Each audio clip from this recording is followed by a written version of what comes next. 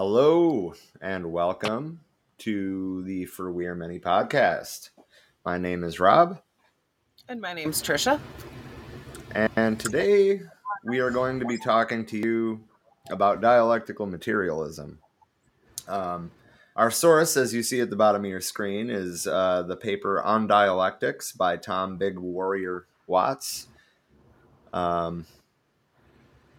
Basically, we've had this on the back burner for a while because we wanted to try to condense it down and give you a shorter piece on it. But after much review, we've decided that it was best to just read and discuss the paper because Tom already did a pretty good job of condensing it, and condensing it any more would lose nuance, or we don't want to lose sight of why we're talking about it. So Here goes nothing, but actually a lot. It is quite a lot. Tom wrote this paper in 2019, so this is things that we're diving into for a more updated context on the application of dialectical materialism, and he nails it, bringing it into current context here. So might as well dive right in. This is a quote from Frederick Engels in Socialism, Utopian and Scientific from 1880. The whole world, natural, historical, intellectual, is represented as a process, i.e., as in constant motion, change, transformation, development. And the attempt is made to trace out the internal connection that makes a continuous whole of all of this movement and development. Dialectical materialism has two parts. Well, I mean, that pretty self-explanatory, I guess. There's dialectics and materialism. Taking the second part first, materialism asserts that the material world actually exists and is real, and it exists independently of what we think about it. Our subjective views and opinions do not affect or influence material reality until we, as material beings, apply these ideas in practice. We can think about building a dam on a creek, and it makes no difference to the creek until we actually do it. In this way, ideas become a material force in the real world. Dialectics reflects the understanding that matter is in motion. Nothing is standing still. Everything is in process of coming and going out of being. Moreover, everything exists as a unity of opposites, and it is the contradiction between these opposite aspects that determines a thing's motion and development. Opposites attract, and there is a unity between opposites, but there is also contradiction and struggle as each attempts to transform the other. Hot and cold are opposites. Pour some cold milk into a hot cup of coffee, and the cold milk will cool the coffee while the hot coffee warms up the milk. A hot fire warms the air in a cabin while the cold air outside chills the air inside. Let the fire go out and it'll get cold inside. Who would have thought? The heat from the sun warms one side of the earth, but when we rotate it around and it becomes night, the coldness of space cools the air on the ground until we rotate around again. At the poles, it stays cold, and as seasons change, we go from winter to summer because our planet's axis of rotation is tilted at an angle of 23.5 degrees relative to our orbital plane. Thus, the outside factor of the sun's rays affects Earth temperatures, but the land, the water, and the air heat and cool at different rates because of their internal contradictions as matter. Internal contradictions determine change, while outside factors influence change. And give me a second. Sorry, I just went to scroll and it scrolled too far. Water freezes at 0 degrees centigrade, which is 32 degrees Fahrenheit, and boils at 100 degrees centigrade, which is 112 degrees Fahrenheit, at sea level. That pressures. On top of Mount Everest, water boils at 71 degrees Celsius or 160 degrees Fahrenheit. This is because of the change in atmospheric pressure. But the change in the freezing point is much less affected by the change in the atmospheric pressure. Essentially, it does not matter if it is on top of Everest or Death Valley, freezing is at 32 degrees Fahrenheit. Ice does not melt so quickly above its freezing point because as a solid, its internal properties are different than there's liquid. Snow melts quicker than ice. Ice, being more solid, has different internal properties. The quantitative change in temperature gives rise to a qualitative change in the internal characteristics of water. Since water is a polar molecule, this means that there is a lot of forces of attraction. Also, because the hydrogen bonds in the water molecule require a lot of energy to break, water has a high boiling point, melting point, and heat of vaporization too. When water freezes, the water molecules have slowed down enough that their attractions arrange them into fixed positions. Water molecules freeze in a hexagonal pattern, and the molecules are further apart than they were in liquid water. This is why pipes burst when the water inside them freezes, or beer cans or soda cans, etc. Yep, because water expands when it is. When water boils, water molecules are able to break the forces of attraction. When a liquid is heated, the particles are given more energy. They start to move faster and move further apart. At a certain temperature, the particles break free of one another and the liquid turns to gas. This is the boiling point. Lower air pressure allows this to happen at a lower temperature. But to break the bond between the oxygen molecules, more energy is needed. This happens when you run an electric current through water. Electrolysis of water is the decomposition of water into hydrogen and oxygen due to the passing electric current through it. Pure water, however, has a very low conductivity. Pure water has an electrical conductivity about 1/millionth of that of seawater. The impurities in water make it more conductive. And that's because a lot of those things, like the salts and whatnot, there's an ionic factor that it lends the water. Anywho. Science, the study of nature, gives us the basis for discerning the laws of dialectics. Remember, dialectics is a scientific process. Yes.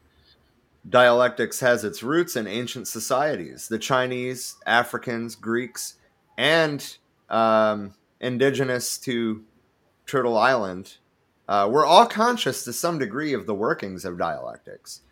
Nonetheless, metaphysical thinking is deeply rooted in human culture. Belief in miracles and a poetic way of interpreting reality provide no small comfort to the human mind, however irrational it may be. All religions are based upon metaphysical idealism. It is quite easy to ascribe anything we are ignorant of to some metaphysical explanation. Science, therefore, has been opposed at every turn by the dogmatism of established metaphysical beliefs and prejudices, and this is no less true today. People will talk of, quote, godless communism in a pejorative way as if to brand it the work of the devil instead of the scientific method of analysis that it is.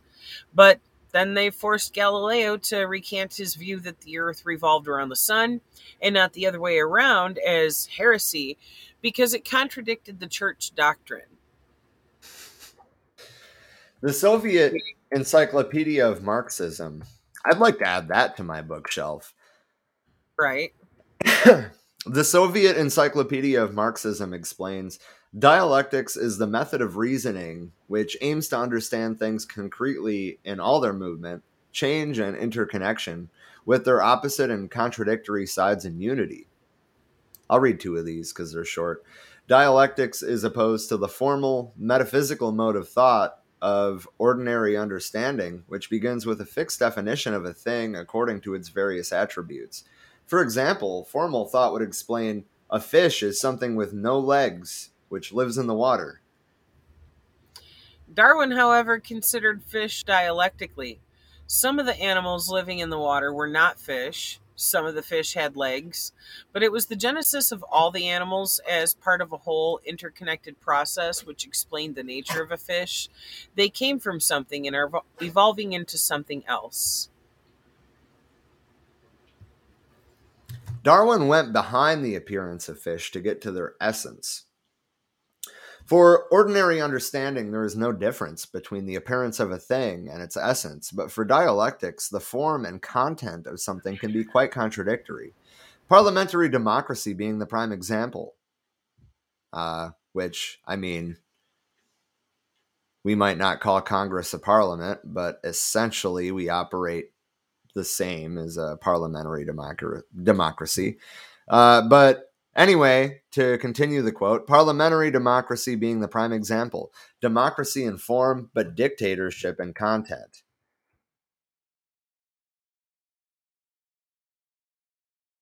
And for dialectics, things can be contradictory, not just in appearance, but in essence.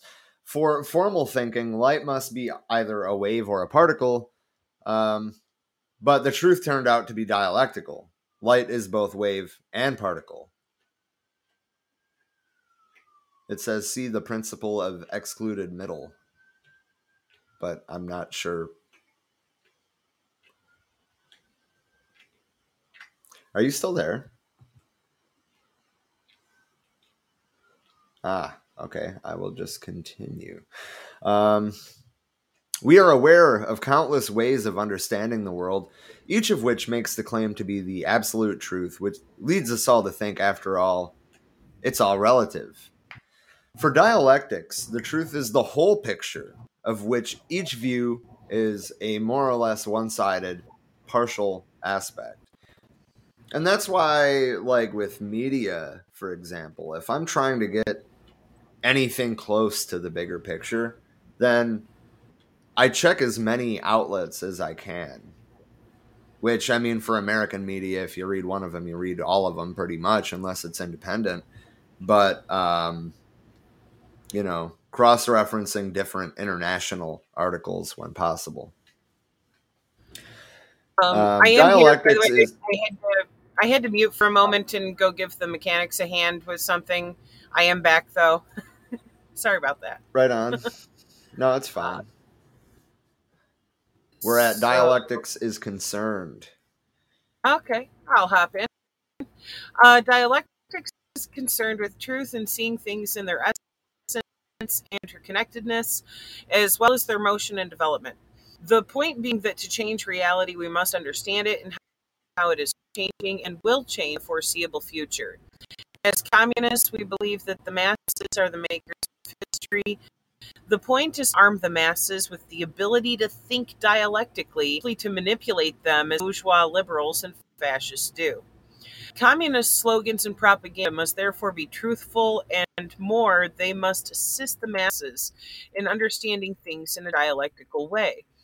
As the Encyclopedia of Marxism explains, an example of dialectical reasoning can be seen in Lenin's slogan, "All power to the Soviets," spoken when the Soviets were against the Bolsheviks.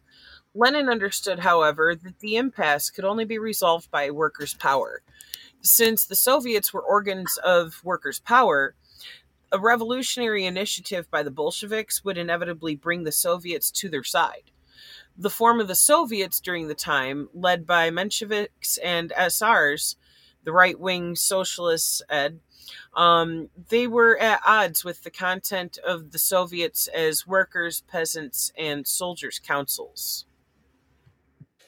Some comrades couldn't at first grasp why Lenin would raise this slogan when the Bolsheviks were clearly outvoted in the Soviets. But he saw that by persistent agitation and exposure of the essentially sellout class collaborationist line of the opportunists, the masses of workers, soldiers, and peasant deputies and their constituents, I can't talk, would come to see the correctness of Bolsheviks' ideological political line. Lenin had faith in the masses and the power of truth. And I just want to interject here to say that we cannot lose sight of that today. as much as we might, be tempted to lose faith in humanity, we can't. We have to have faith in the masses if this is going to go anywhere. Damn right. Some people today do not understand why we persist in raising the slogan, all power to the people, when clearly the majority of people are not revolutionary minded and stuck in the rut of reformist or reactionary thinking. But strategically, dialectical analysis shows us that only the people in their masses can resolve fundamental crises that we are in with this period. The reformist may slow down and the reactionaries speed up these trends, but both are incapable of resolving them. We've seen this. Look at how many decades of reformism have just been turned around and undone by whatever, people are taking by Reagan. Next. Yeah. I mean, when reform is done by the next administration, then they're not really invoking change. This is why I call that bullshit a cha-cha, because you forward step, back step, forward step, back step, forward. You might go to the side. I don't fucking know. You're not really getting anywhere. You're doing a lot of work. You're exerting a lot of energy. You're not getting anywhere. Therefore, it is correct that we do all in our power to educate and arm the masses with the weapon of critical, dialectical materialist thinking and call for them their full empowerment. To do otherwise would be tailing after the masses and worse, deceiving them. It might be more popular to jump on the Democratic Party bandwagon with the other opportunist leftists, or to dumb down our politics, but we're not populists.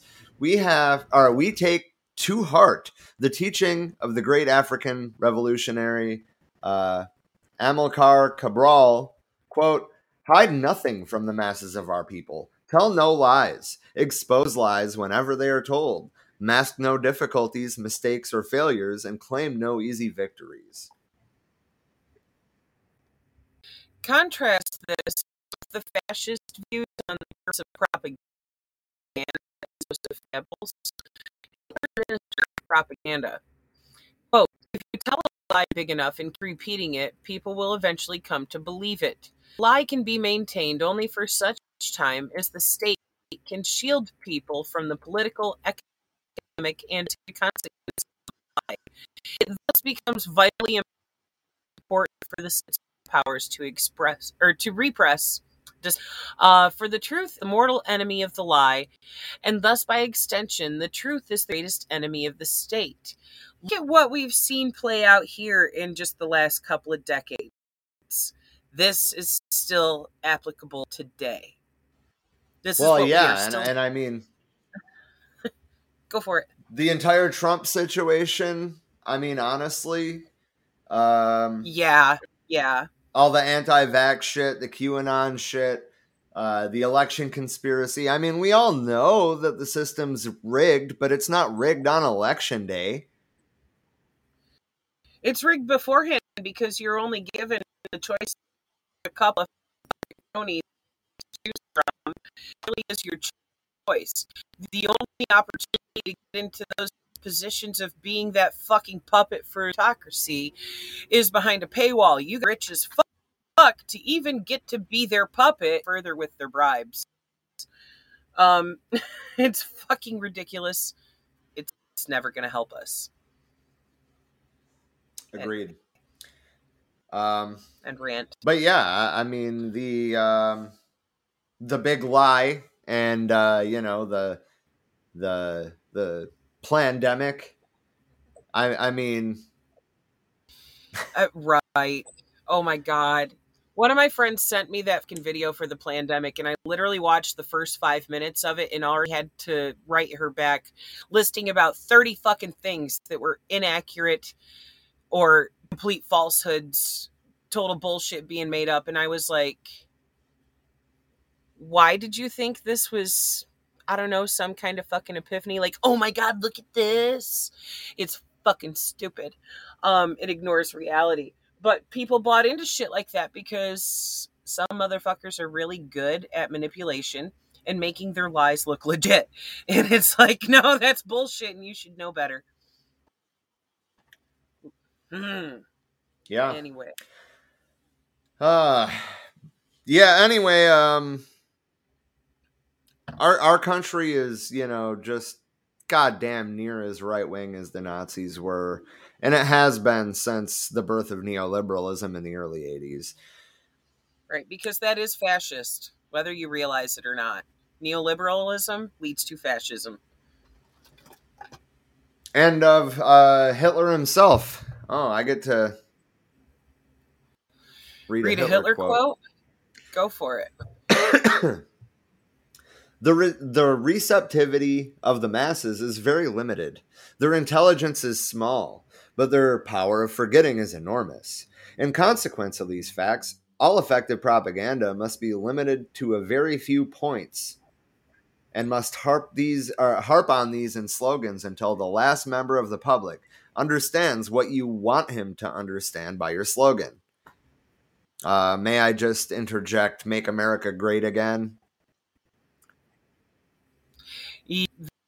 Right there. It's all bullshit. And it's bad. And Garland. And the leader of genius must have Jesus Christ. I just thought about Trump calling himself a genius, but anyway, the leader of genius must have the ability to make different opponents appear as if they belong to one category. And if you wish the sympathy of the masses, you must tell them the crudest and most stupid things. Yep. And right there, it kind of makes me wonder. He was directly referring to the propaganda that they put out that was anti-Semitic to try to, push the people into acting these really fucking crude lies and thereby gain their support in a genocide. It's fucked up. Go back to the text here. Mao Zedong wrote, "The masses are the real heroes, while we ourselves are often childish and ignorant, and without this understanding, it's impossible to acquire even the most rudimentary knowledge.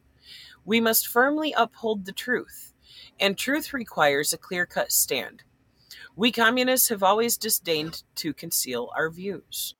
Newspapers run by our party and all the propaganda work of our party should be vivid, clear-cut, and sharp, and should never mutter and mumble. That is the militant style proper to us, the revolutionary proletariat. Since we want to teach the people to know the truth and arouse them to fight for their own emancipation, we need this militant style. A blunt knife draws no blood. In regards to their work, communists supply the principle of the mass line.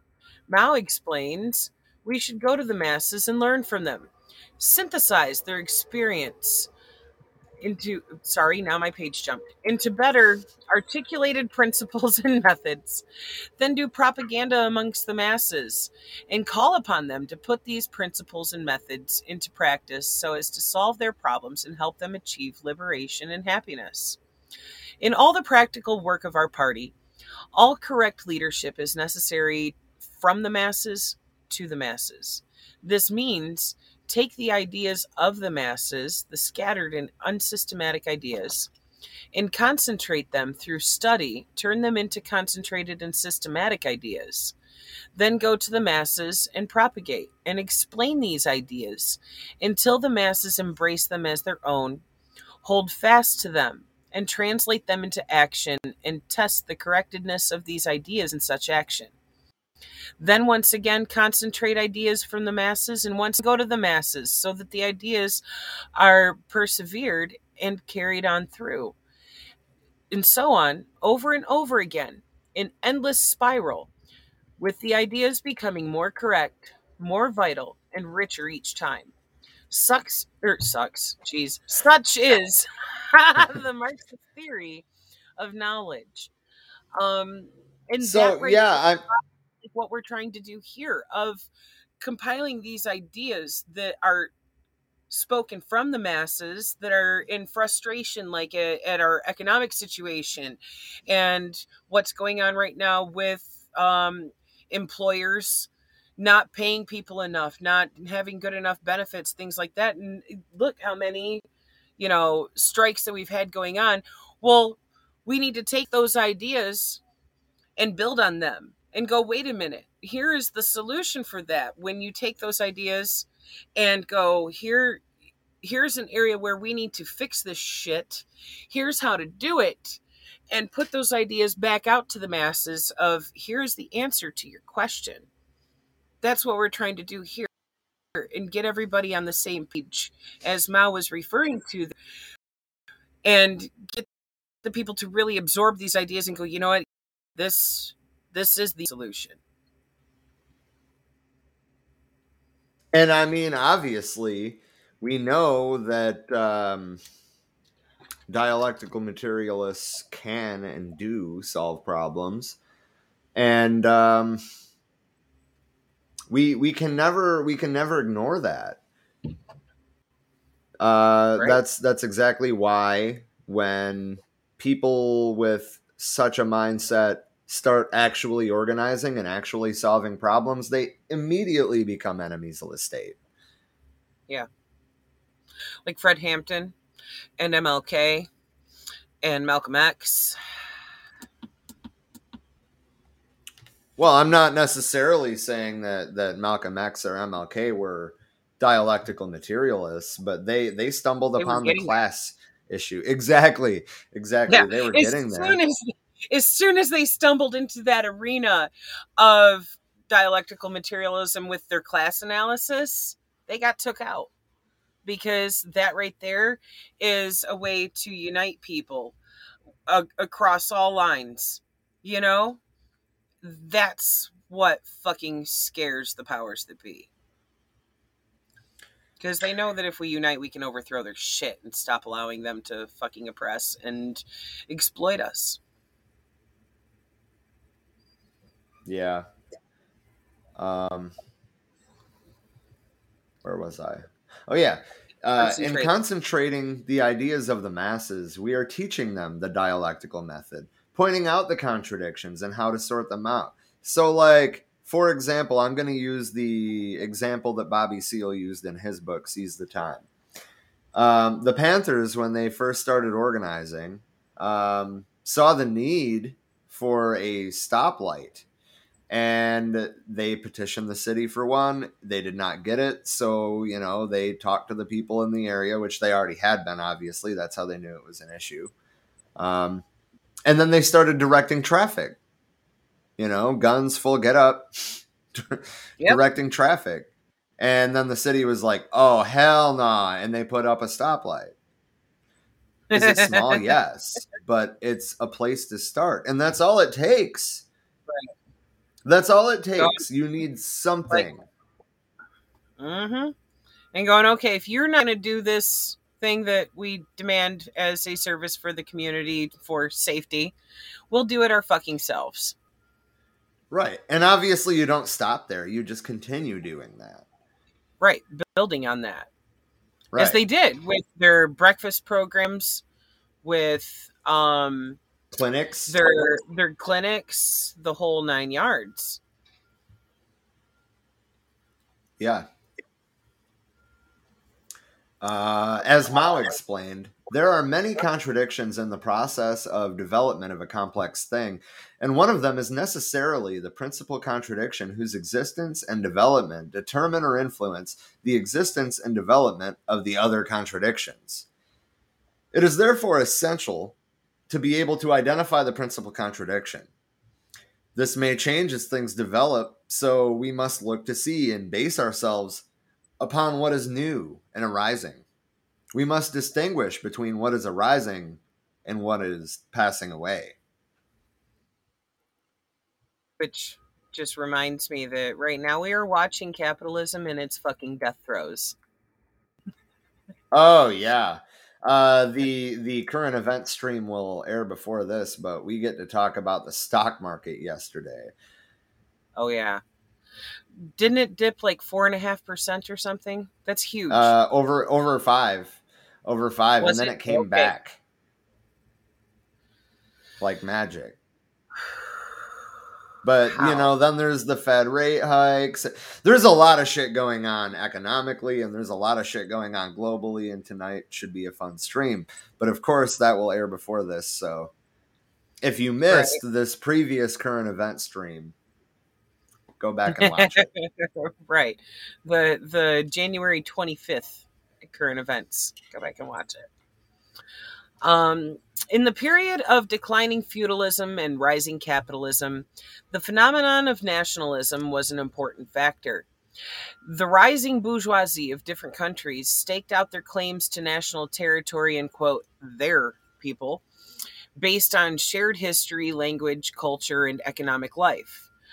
Liberal bourgeois democratic revolutions were very much concerned with national liberation and consolidation.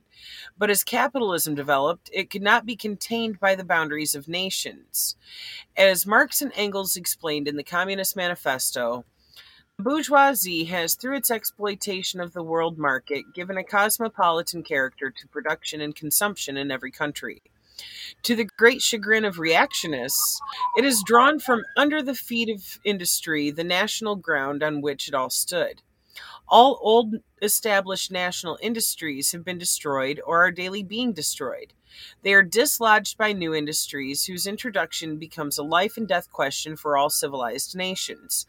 By industries that no longer work up indigenous raw material, but raw material drawn from the remotest zones, industries whose products are consumed not only at home, but in every quarter of the globe.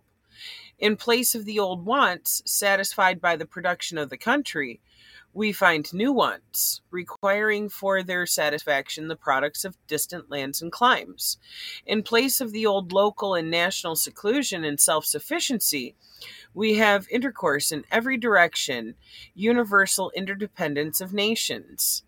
And I mean, we can see this being embodied in like the perpetual exploitation of the global south that's happened for centuries here because, people are wanting, spices or minerals, etc., from the global south. Even down to like exotic woods from rainforests that we've destroyed. Why? To send the shit overseas to somebody else who's just like, oh, I want that. It'll look really nice in my home, And it would be one thing if it wasn't exploitative, but it is. That's the problem. We're exploiting the environment as well as the labor of those people when it comes to all of those resources. Right.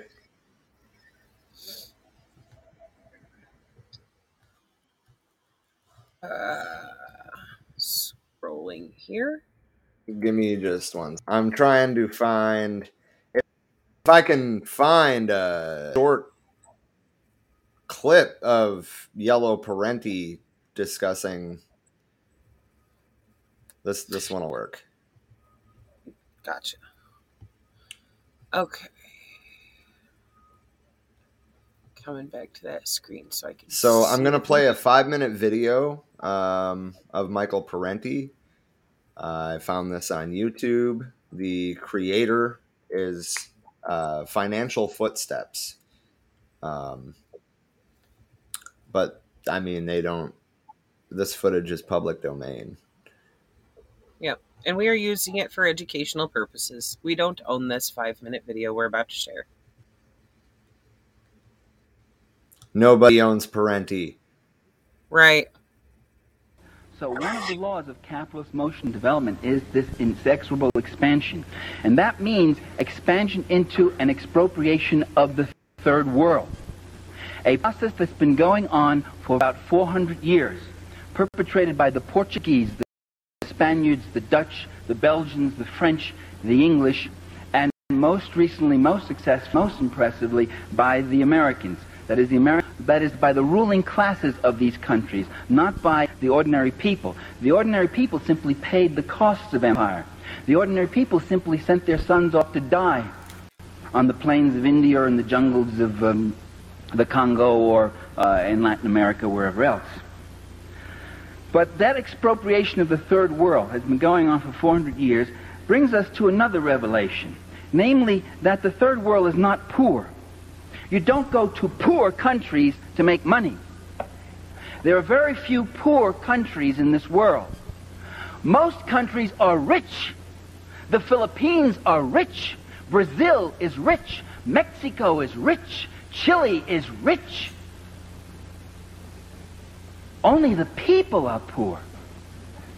But there's billions to be made there, to be carved out and to be taken. There's been billions for 400 years. The capitalist European and North American powers have carved out and taken the timber, the flax, the hemp, the cocoa, the rum, the tin, the copper, the iron, the rubber, the bauxite, the slaves, and the cheap labor. They have taken out of these countries. These countries are not underdeveloped, they're overexploited.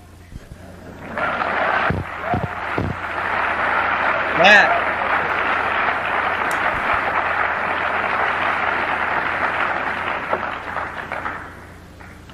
One of the countries that had a great deal of Western capital in it was Tsarist Russia.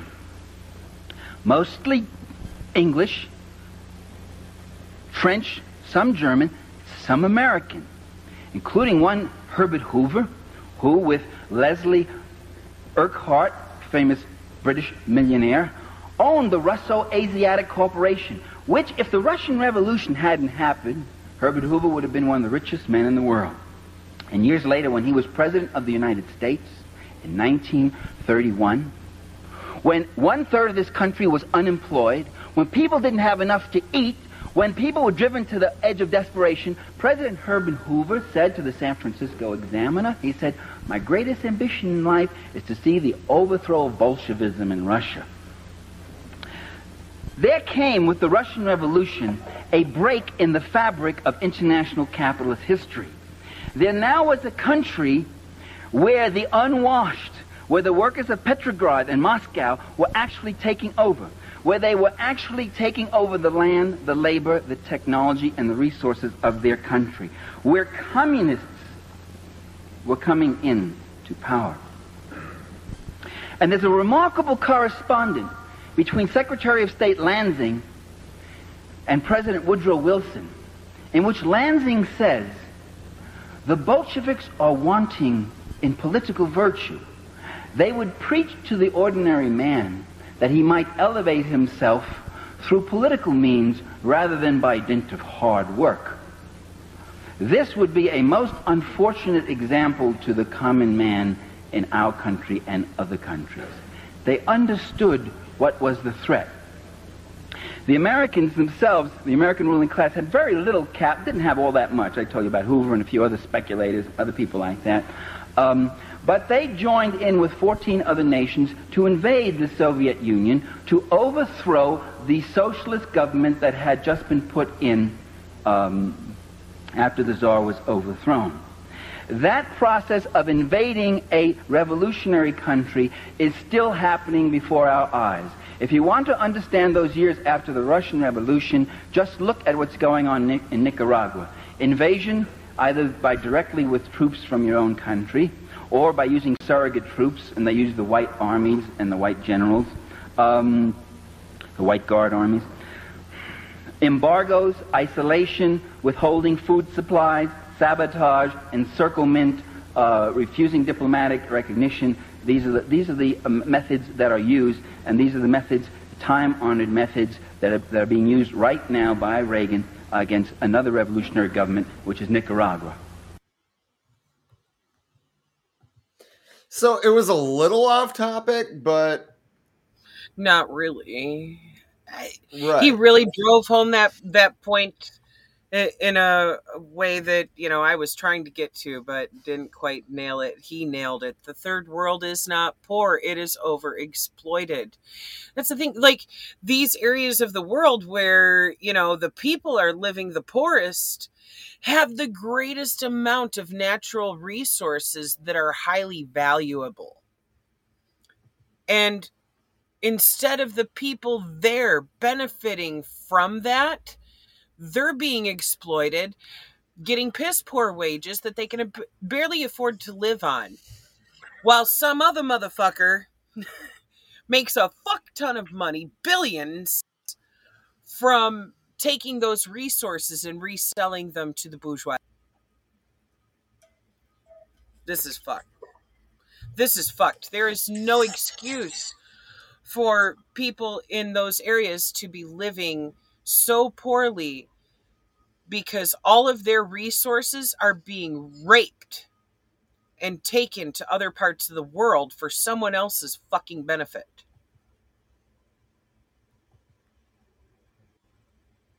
It's inexcusable. But that's capitalism for you. That's what capitalism does. Pays people the tiniest, minute fucking wage to mine these resources, farm these resources, etc. And then they turn around and make exponential fucking profits off of selling them to wealthy people. And it's fucking disturbing. Agreed. Should be loud. And this is why we do, in fact, need a global revolution. Like, yes, it needs to start somewhere.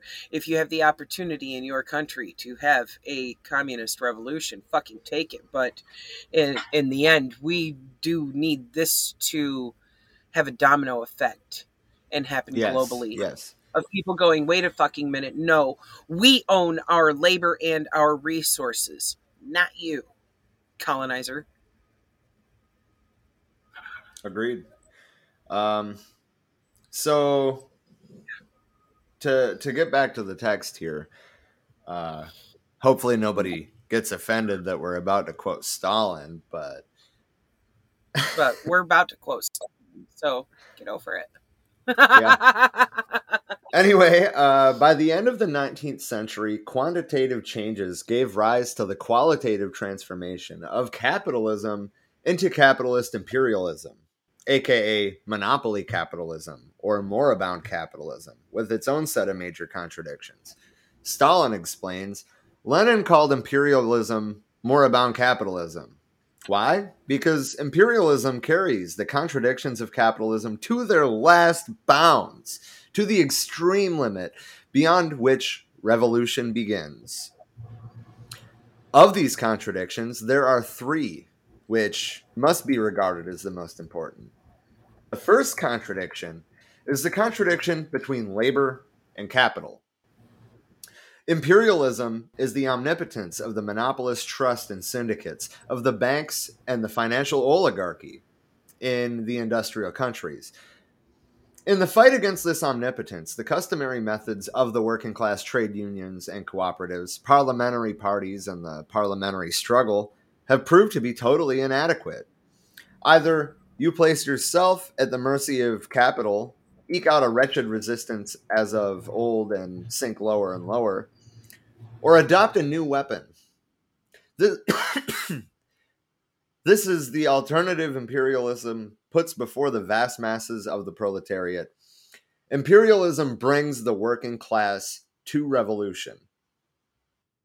Goddamn right it does. Second contradiction is the contradiction amongst the various financial groups and imperialist powers and for sources of raw materials for foreign territory. Colonialism.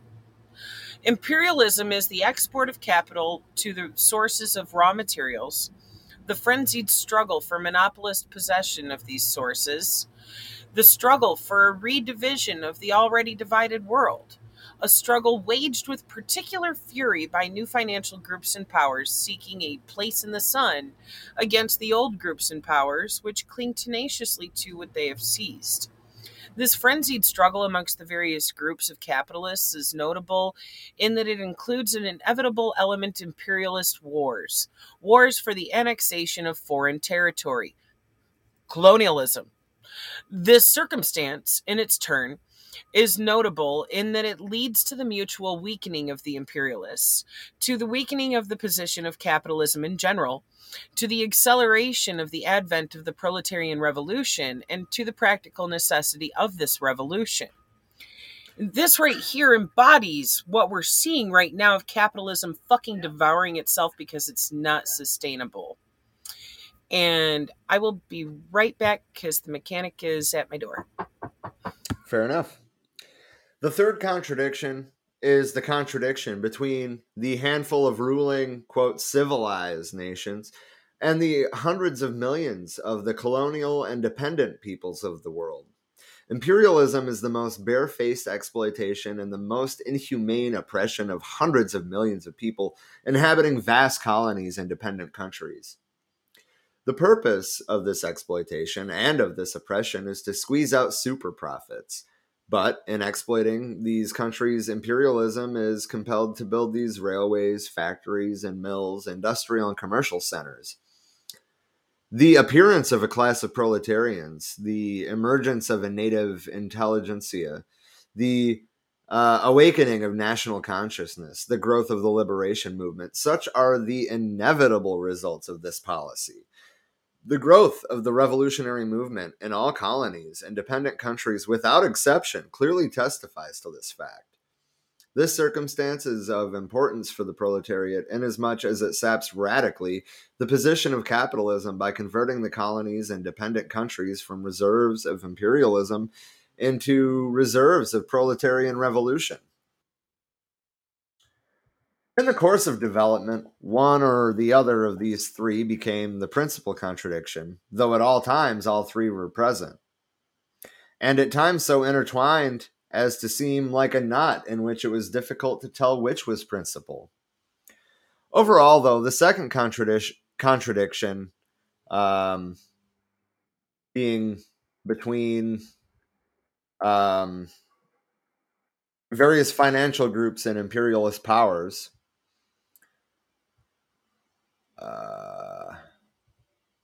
leading to two world wars between the imperialist powers in their contention for colonies and spheres of influence and control. The First World War gave rise to the Russian Revolution and the creation of the first successful proletarian socialist state, the Soviet Union. This fundamentally affected the national question as regards the colonial and semi-colonial countries, bringing the third contradiction to the fore as a linked aspect of the world proletarian socialist revolution embodied in the first contradiction. World War II propelled the United States to a position of hegemony in the West and leadership in the imperialist camp and its contradiction with the socialist camp headed by the Soviet Union. This was embodied in the Cold War, which ended as a victory for U.S. imperialism and the collapse of the socialist camp and restoration of capitalism in the formerly socialist countries. It was not a victory of military conquest, but rather of the rise of modern revisionism internally. Of course, this was influenced by the external subversion exerted by the imperialist camp, but dialectics teaches us that the basis of change was the internal contradictions or class struggle under the conditions of socialism.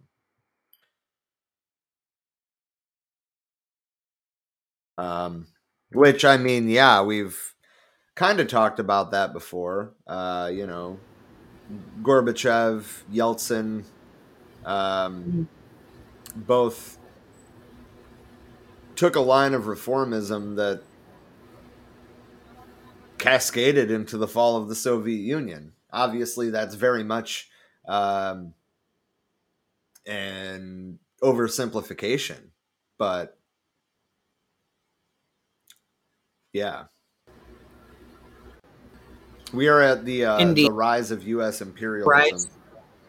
Yeah, I just found it. I saw your red marker there for your cursor. The rise of U.S. imperialism to a position of global hegemony, qualitative changes in the global political economy created the current neoliberal age.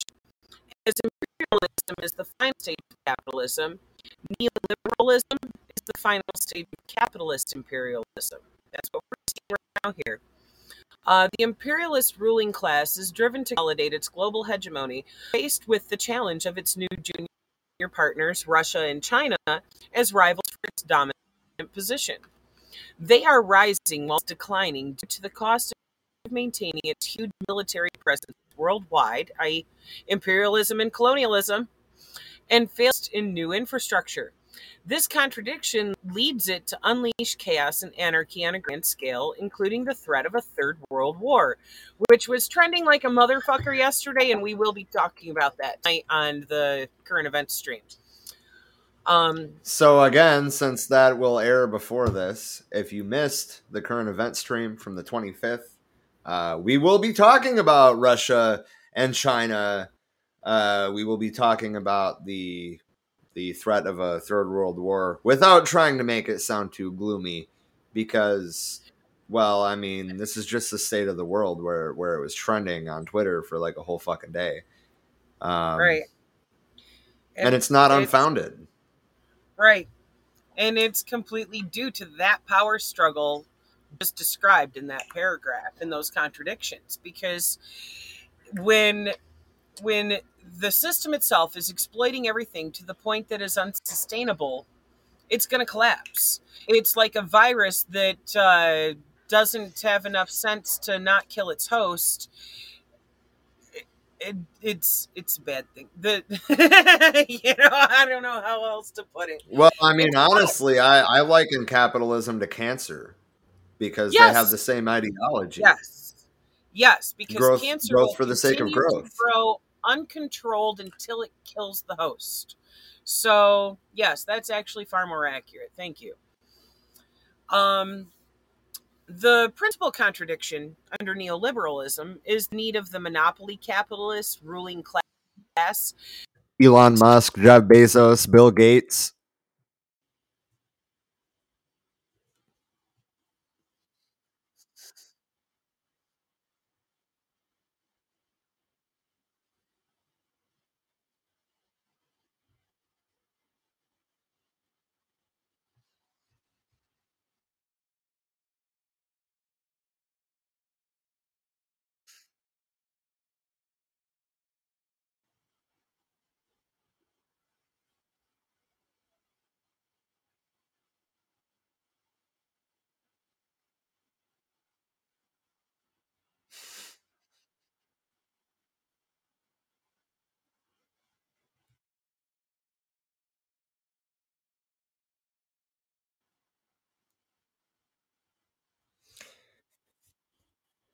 Yeah, I heard that.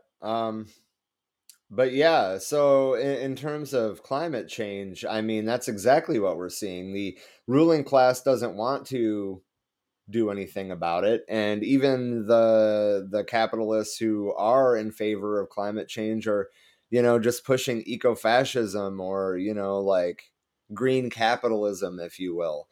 And that's not what we need. We need eco-socialism.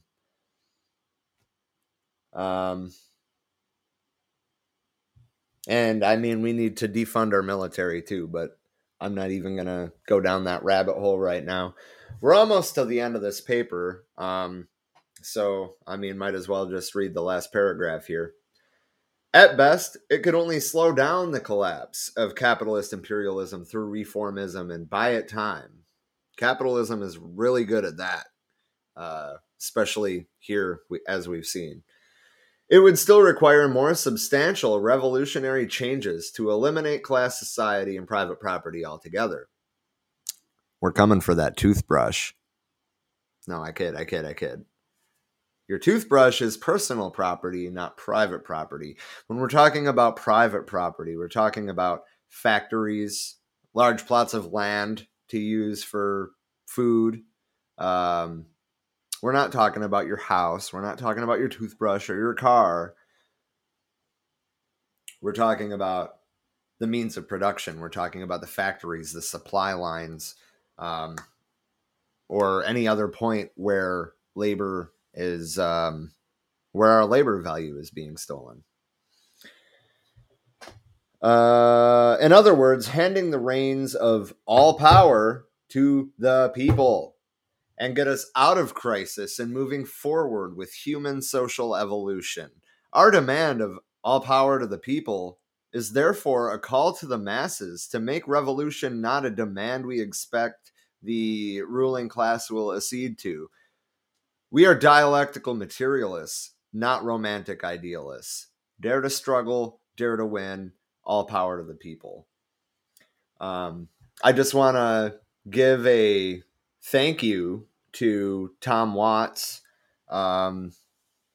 He Adam on Facebook, man, he's got so much knowledge. This will not be the only piece of his that we dive into. For sure. For sure. I hope that you all enjoyed the episode today, and join us every Tuesday, and keep an eye on our Facebook page for upcoming streams. Visit us at forwearemany.org.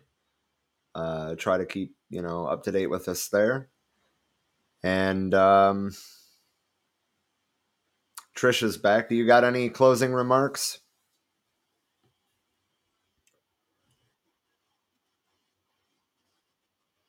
Well, the last of that was only one paragraph.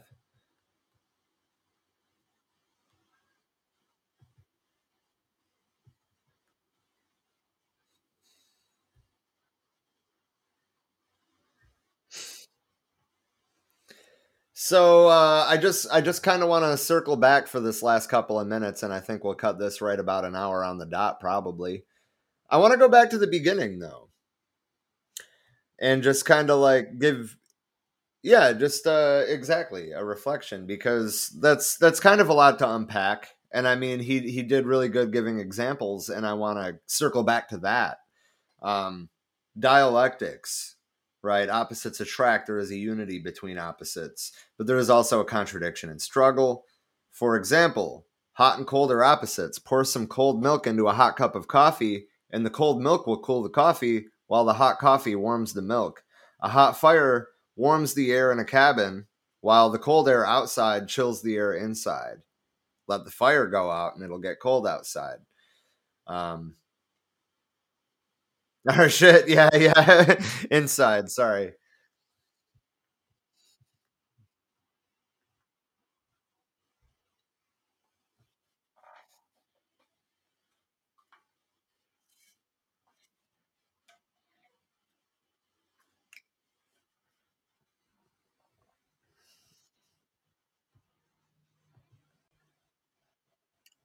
Exactly. And I mean, dialectics is a scientific approach.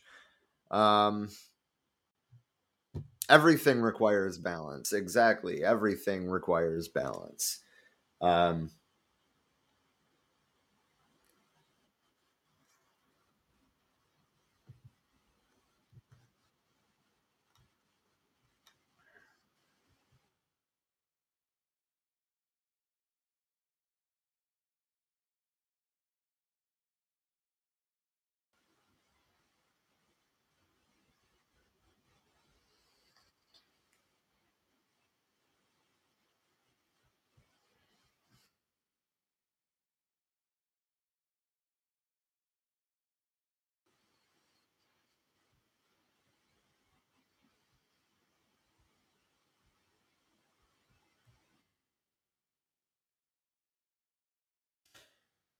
um,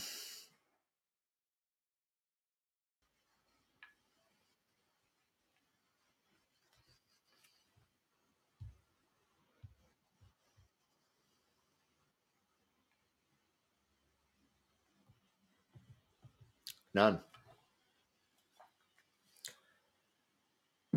Anyway, we do still have some stuff to do to get ready for the stream tonight, so I guess we should probably wrap this up. And make sure to tune in on Tuesdays, and make sure to go to forwearemany.org to keep up to date. And if you really like what we're doing, you can support us on Patreon. That's patreon.com/ for we are many. And there are the socials for you. I can't wait to dive into more of Tom's writings, honestly. Each one is really on point. And I think the next one's probably going to be Individuals and the Collective, which, unlike this, will not be an hour-long piece because that's a much shorter piece. We might supplement it with some of our own stuff as well, but individualism versus collectivism is a conversation that we need to have soon. Anyway, I'm just rambling at this point. Thank you all for joining us, and have a wonderful night.